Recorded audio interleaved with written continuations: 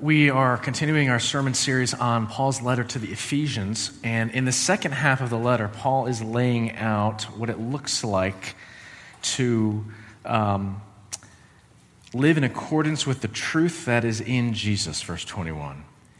He's used this imagery in the text that we've looked at the last couple of Sundays. If you're a believer in Jesus, you have put off the old self. It's been crucified with Christ. That's not you any longer. And if you're a believer in Jesus, you have also put on the new self. You're wearing Jesus' identity as the perfect Son. And therefore, when the Father looks at you, he sees you as he would see his perfect Son, with absolute approval, with pure delight and acceptance. And so Paul urges us from here on through the rest of the letter, be who you already are. Be who you already are. These instructions for holy living can't be separated from the source of holiness. And even as our sermon series begins to feel and sound very different because we're looking at these specific details of real-life challenges, one at a time, speaking truth last Sunday, dealing with anger this morning. Even as it sounds and looks very different, we will constantly look back to this foundational piece of chapters 1 through 3, identity in Christ. Who are we as we trust in Christ and as the Father declares us to be? We're going to back up a few verses to get a head start, starting in verse 22. Listen carefully. These are God's words. You were taught, with regard to your former way of life, to put off your old self, which is being corrupted by its deceitful desires, to be made new in the attitude of your minds, and to put on the new self, created to be like God in true righteousness and holiness. Therefore, each of you must put off falsehood and speak truthfully to your neighbor, for we are all members of one body. In your anger, do not sin. Do not let the sun go down while you are still angry, and do not give the devil a foothold. This is God's word. Let's pray. By your Holy Spirit, Lord, speak a fresh word to each of us. Show us Christ, high and lifted up, risen, reigning, interceding for us even now. And make us more like him. We pray in Jesus' name. Amen. We'll start with anger management. It's defined by the movie Adam Sandler starred in 15 years ago. Can't believe it's that old. There's a scene in which Jack Nicholson's character, he's the court-assigned therapist to help Adam Sandler deal with his so-called anger issue. And Jack says to a group of guys gathered for therapy in his typical condescending, sneering, baiting voice in the movie, remember, Lou, temper's the one thing you can't get rid of by losing it. And then a fist fight ensues, I think, if I recall correctly. It's a hilarious movie about a serious topic. It's the stuff of real therapy sessions. It's very often the straw that breaks the marriage's back. And so, is anger, these are popular conceptions out there, is anger like a bomb, and you need to diffuse it before it blows? Or is anger more like overinflated tires? You just need to let out a little pressure every now and then in order to keep things moving along smoothly, not causing any problems? Or is anger like a green stallion that hasn't been broken in? You need to harness that energy. You need to control it and shape it towards productive purposes. There's nothing wrong with it. You just need to channel it. Or is anger more like being true to yourself? This mantra that says, you're just being real. There's nothing wrong with that. You have every right to express your honest opinion, and if it comes out like that, so be it. What gets you angry? A fairly new addition to all of our vocabularies in the last couple of years is a word that needs no explanation, hangry. We all get what that means. Now you're thinking, preacher, you're on the clock. I didn't have breakfast this morning. You don't want to see me with low blood sugar. Repent. The end of all things is near. If we go deeper, anger often comes about in the face of some kind of injustice, doesn't it? Anger is emotional opposition to something that really matters to you but has gone wrong. And it could be as simple as someone cutting in line in front of you at the grocery store. What's so important to you that everyone behave, that you get through in as fast as you possibly can, and that sets you off? Could be as simple as your kid not getting invited to a birthday party, or being left on the bench in a blowout win, and something so important to you has gone wrong, and you get angry. Anger comes out when someone cuts you off and almost causes an accident. You get angry when your friend or your spouse makes a very simple comment that you take to be dismissive and demeaning, and anger blows. Are you often irritable? Are you easily upset? Are you bitter and resentful at past wrongs that you cannot get over? They keep coming to mind. They keep causing this visceral reaction. Your blood pressure goes up. Do you hit, yell, and throw? Or do you simmer silently, passively? Our prayer of confession put it well. Do you murder people in your mind and nobody would ever know because you're such a nice guy? Here's a different angle on anger. Do you fail to demonstrate anger at some wrongs? Do you turn a blind eye to realities that are maybe not that obvious in your life, in your sphere, like poverty, like child trafficking, like domestic violence? Is the lack of anger in you about those realities just as sinful as when you blow your top, when you yell at your kids, when you loudly and emotionally criticize those people for acting like that? And maybe that question helps us to begin to understand that there is a good and proper and healthy anger. An anger that's appropriate in the face of a wrong, in the face of an injustice, something that's not the way it's supposed to be. Every single one of us knows anger. We get it. Because we either are or have been angry, and very often we've also been on the receiving end of someone else's anger. We know anger experientially, and we associate it with dysfunction and pain and conflict and relational breakdown. But we can't know anger really, fully, accurately, until and unless we know how anger relates to God. Without that perspective, we'll miss something at the heart of who God is and how he saves sinners. So secondly, we'll ask this question: an angry God?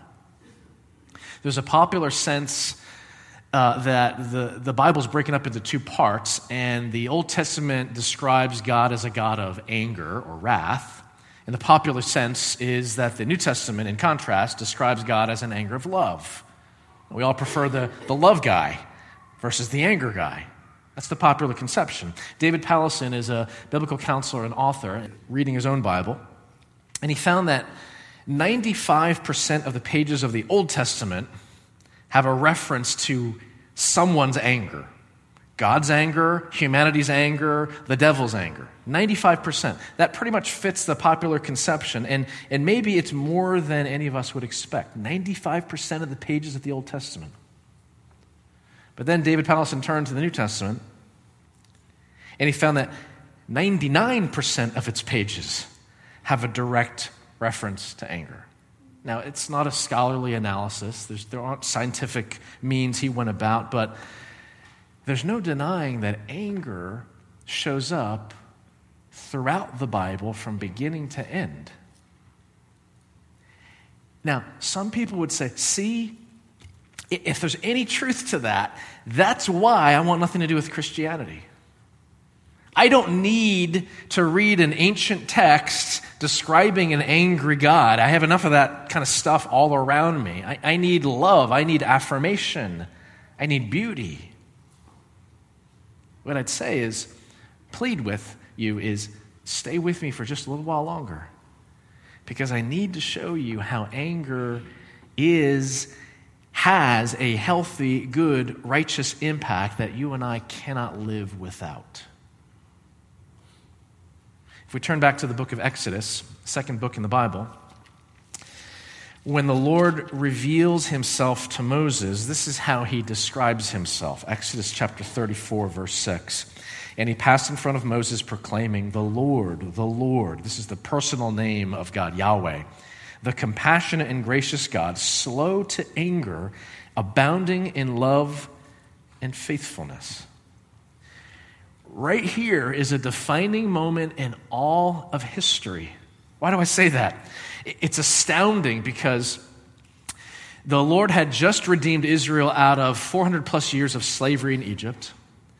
The Lord had miraculously brought them out through the Red Sea. The Lord had miraculously fed them and watered hundreds of thousands of people in the middle of the desert.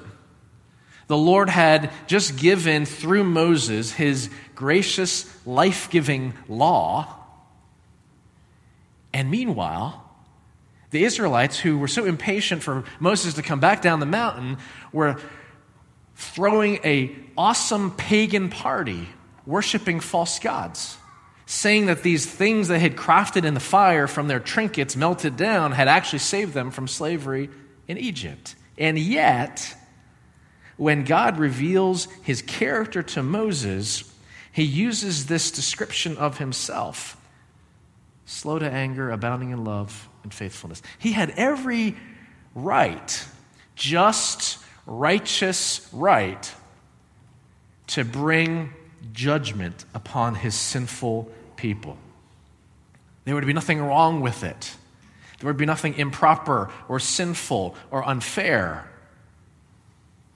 This is strong opposition we're talking about towards what's wrong, towards what should not be. And here's where we need to be careful not to inject our own sinful, prideful elements into this picture of God's pure and righteous wrath. When we think of anger, we think bad. Get rid of it. This is a picture of righteous, just, as it should be, anger.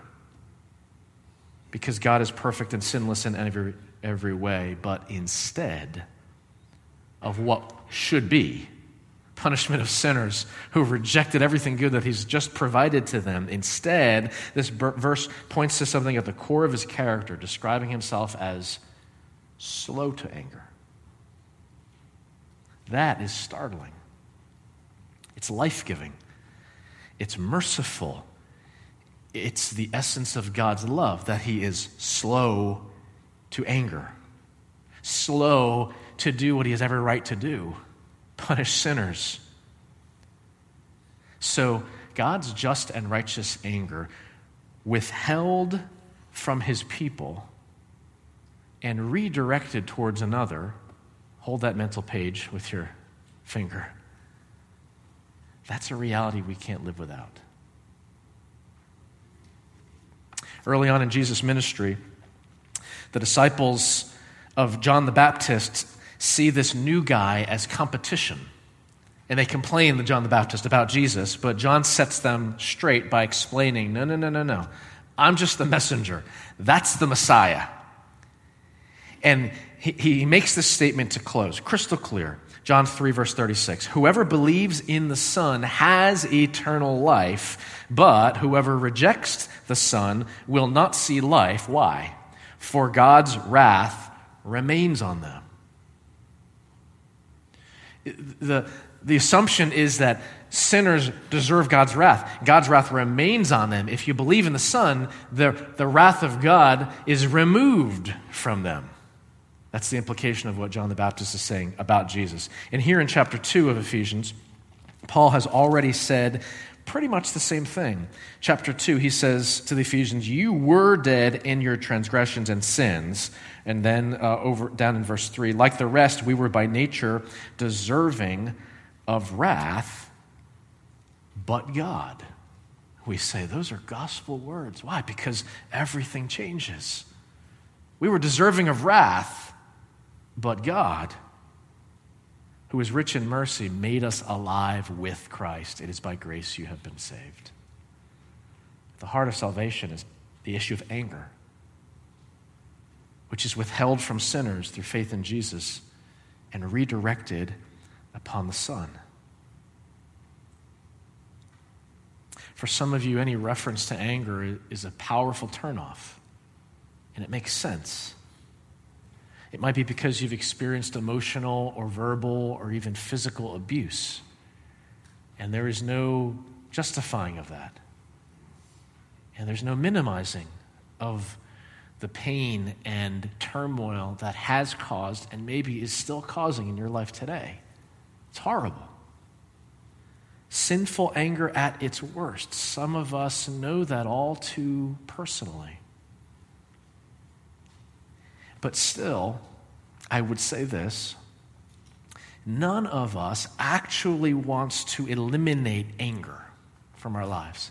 None of us actually wants to eliminate a righteous response to what is wrong, criminal, unjust, abusive. Why do I say that?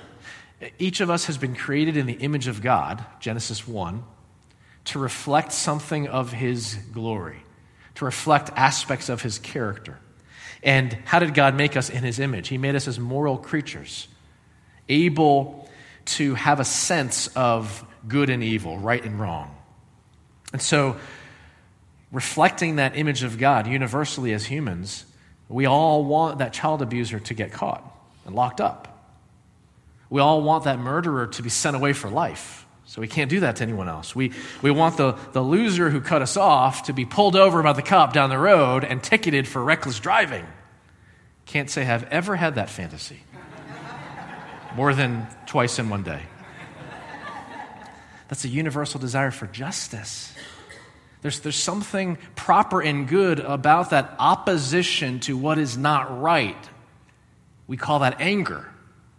The problem comes when pride and self-righteousness enter the picture and distort and corrupt something that is right, opposition to the wrong, and make it something else. Make it destructive. The problem is when my will be done is life's rallying cry, rather than, I don't like this, but thy will be done, Lord. The problem is when we return evil for evil, when we need to get our own righteous or unrighteous vengeance, when insecurity causes rightful opposition to become a monster in sinful anger. All of that corrupts what is good and right about righteous anger against what is wrong, and what is wrong with us and what is wrong with our world. It is very simple. It's our sin. Every one of us. That's what's wrong with this world. It's our sin. It's our rebellion against the Creator. It's our treating things and people as more worthy of our time and attention and love than God himself. That's false worship. That's putting things in the place of God. But here's the problem. If God is a just God, he must do what's right. No less than a good judge must do what's right in county court, which is take the evidence, compare it to the law, lock up the guilty person, and not let the guilty go free. If God's a good judge, all the more so, his justice must mean wrong has to be punished. Righteous wrath has to be poured out in response to sin. So the only way he can maintain his justice, his integrity, while being slow to anger and abounding in love, Exodus 34, is to redirect his just anger from sinners who believe in his Son Jesus and place it upon that perfect Son, Jesus himself. At the heart of salvation is anger. What does salvation mean? Anger withheld from me, I deserve it, and anger redirected upon the Son, who is the perfect substitute sacrifice. Paul says in Ephesians chapter 1, verse 7, in Christ, we have redemption. How? Through his blood, the forgiveness of sins. Anger led to cross, led to death. Do you believe this? Do you see that your sinful heart deserves God's righteous anger? Do you see and trust that Jesus died on the cross in your place to receive that anger, dying the death you deserve to die, and rising to newness of life for you? Salvation is secured, forgiveness is made reality when the Father's just and righteous anger is aimed at Jesus instead of you. Lastly, how do we redeem anger? All that brings us back to verse 26. Paul says, in your anger, do not sin. In the original Greek that the New Testament was written in, the first word is actually in the imperative mood. We use that to describe commands. Do this. Go there. And in the original Greek, verse 26 says this, literally, be angry and do not sin. That's striking, isn't it? Each translation is accurate and helps us understand something of what Paul is saying here. First, in your anger, do not sin. When you get angry, don't inject all of this messy stuff that comes out of self-righteousness. Don't do that. When you get angry, don't sin. And secondly, Paul is saying, be angry and don't sin. Cultivate a God-imitating attitude towards everything that is wrong. Be offended. Be bothered. Realize things are not the way they're supposed to be according to God's perfect design. See the world and see yourself as God sees it and you, and react as he does. Yes, with righteous anger. We can see this throughout Jesus' ministry. In Mark chapter 3, when religious leaders are waiting to pounce on Jesus, looking to see if he's going to dare to heal someone crippled on the Sabbath, here's Jesus' response. Jesus looked around at them in anger. Why? Because they had it backwards. Healing was this foretaste of God making all things new. Healing was a glimpse of salvation. This is wrong. I'm going to make it right. And the Pharisees are looking to catch him. When you call something evil, when you call something good evil, the right response is righteous anger, just as Jesus did. When Jesus' close friend Lazarus died, he got angry. The English translations don't get at this. I'm not saying anger would be the best translation, but the emotion that he was experiencing was anger. John 11:33, when Jesus saw her weeping, one of Lazarus' sisters, he was deeply moved in spirit and trouble. That word has a sense of, this is not right. He was upset. He was angry at death because he saw very tangibly, emotionally, right in front of him what death had done to those he loved. This was not the way it was supposed to be. This was not the way God had created creation perfectly to thrive. And Jesus got upset. Maybe the best picture of an angry Jesus is when he cleared the temple courts, made a whip, starts causing a ruckus, overturns tables, money's everywhere at the temple because what? A house of worship and prayer had become a place for loan sharks and profiteers to take advantage of the people. Something beautiful had become completely corrupted. Something life-giving had become draining. Jesus got angry. It was the appropriate reaction. It was righteous, and his disciples remembered that it is written, Psalm 69, zeal for your house will consume me. Here's the lesson for us. When we wonder, how in the world can anger be good in my life? How in the world can that person's anger turn good towards me? And this is the lesson. Zeal for your house will consume me, the disciples realized. Right anger comes when you are shaped by God's righteousness. Wrong, sinful anger comes when you are shaped by self-righteousness. Healthy, righteous anger protects the glory of God and everything beautiful and pure and lovely and affirming and life-giving that flows out of the heart of God. But wrong, sinful anger protects the glory of self. It tears others down in order to make self look better. It fights and claws for status and affirmation because, and it has to build one's own identity because it does not trust that the identity that Christ has earned and offers for you to put on by faith is good enough. In your anger, do not sin. The solution cannot be try harder not to do that. I don't know about you. I've tried. That's not possible. It doesn't work. The solution requires heart transformation. The solution requires starting with an understanding that anger arises when self's throne is threatened. When somebody dares to say something or imply or treat you in a way that disrespects the fact that you're sovereign, you're in charge, you know best. You'll decide for yourself. That's self-righteousness. You need to understand first and foremost that self does not belong on any throne. The only way to redeem anger is to bow your knee in perfect humility. Paul started chapter 4. Be completely humble and gentle.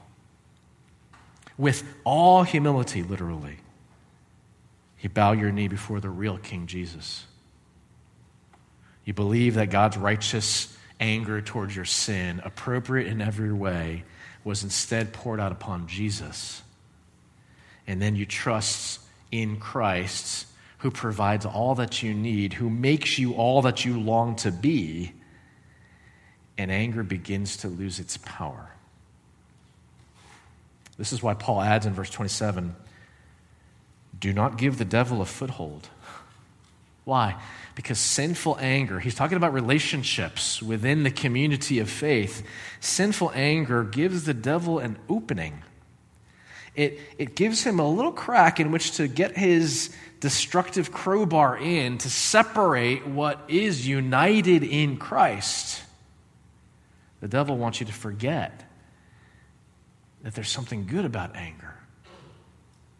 That God's righteous anger was directed on the Son so that you, through faith in him, might have every spiritual blessing in Christ. Ephesians 1:3. Put off the old, put on the new, for you were created to be like God in true righteousness and holiness. Let's pray. Lord, we confess anger that is destructive, selfish. It does not reflect what is good about your character. It plays into the hands of the devil. Show us, Lord, the sin, the depth of it, more clearly, more obviously, more powerfully. Show us Christ, who received every ounce of your righteous anger, your just wrath, that we may never have to, because we trust in him. Amen. I have a question as our team is getting ready for this song of response. Is anger a problem in your life? It needs to come out into the light, where yes, it can be exposed, but where it can be healed. Anger is a very accurate indicator of heart issues. And here's the diagnostic test. Do you trust in Christ's perfect life and substitute death for your righteousness, which then gives you perfect identity, highest status, never-ending love? Or do you feel the need to fight for your own, which cultivates an angry person?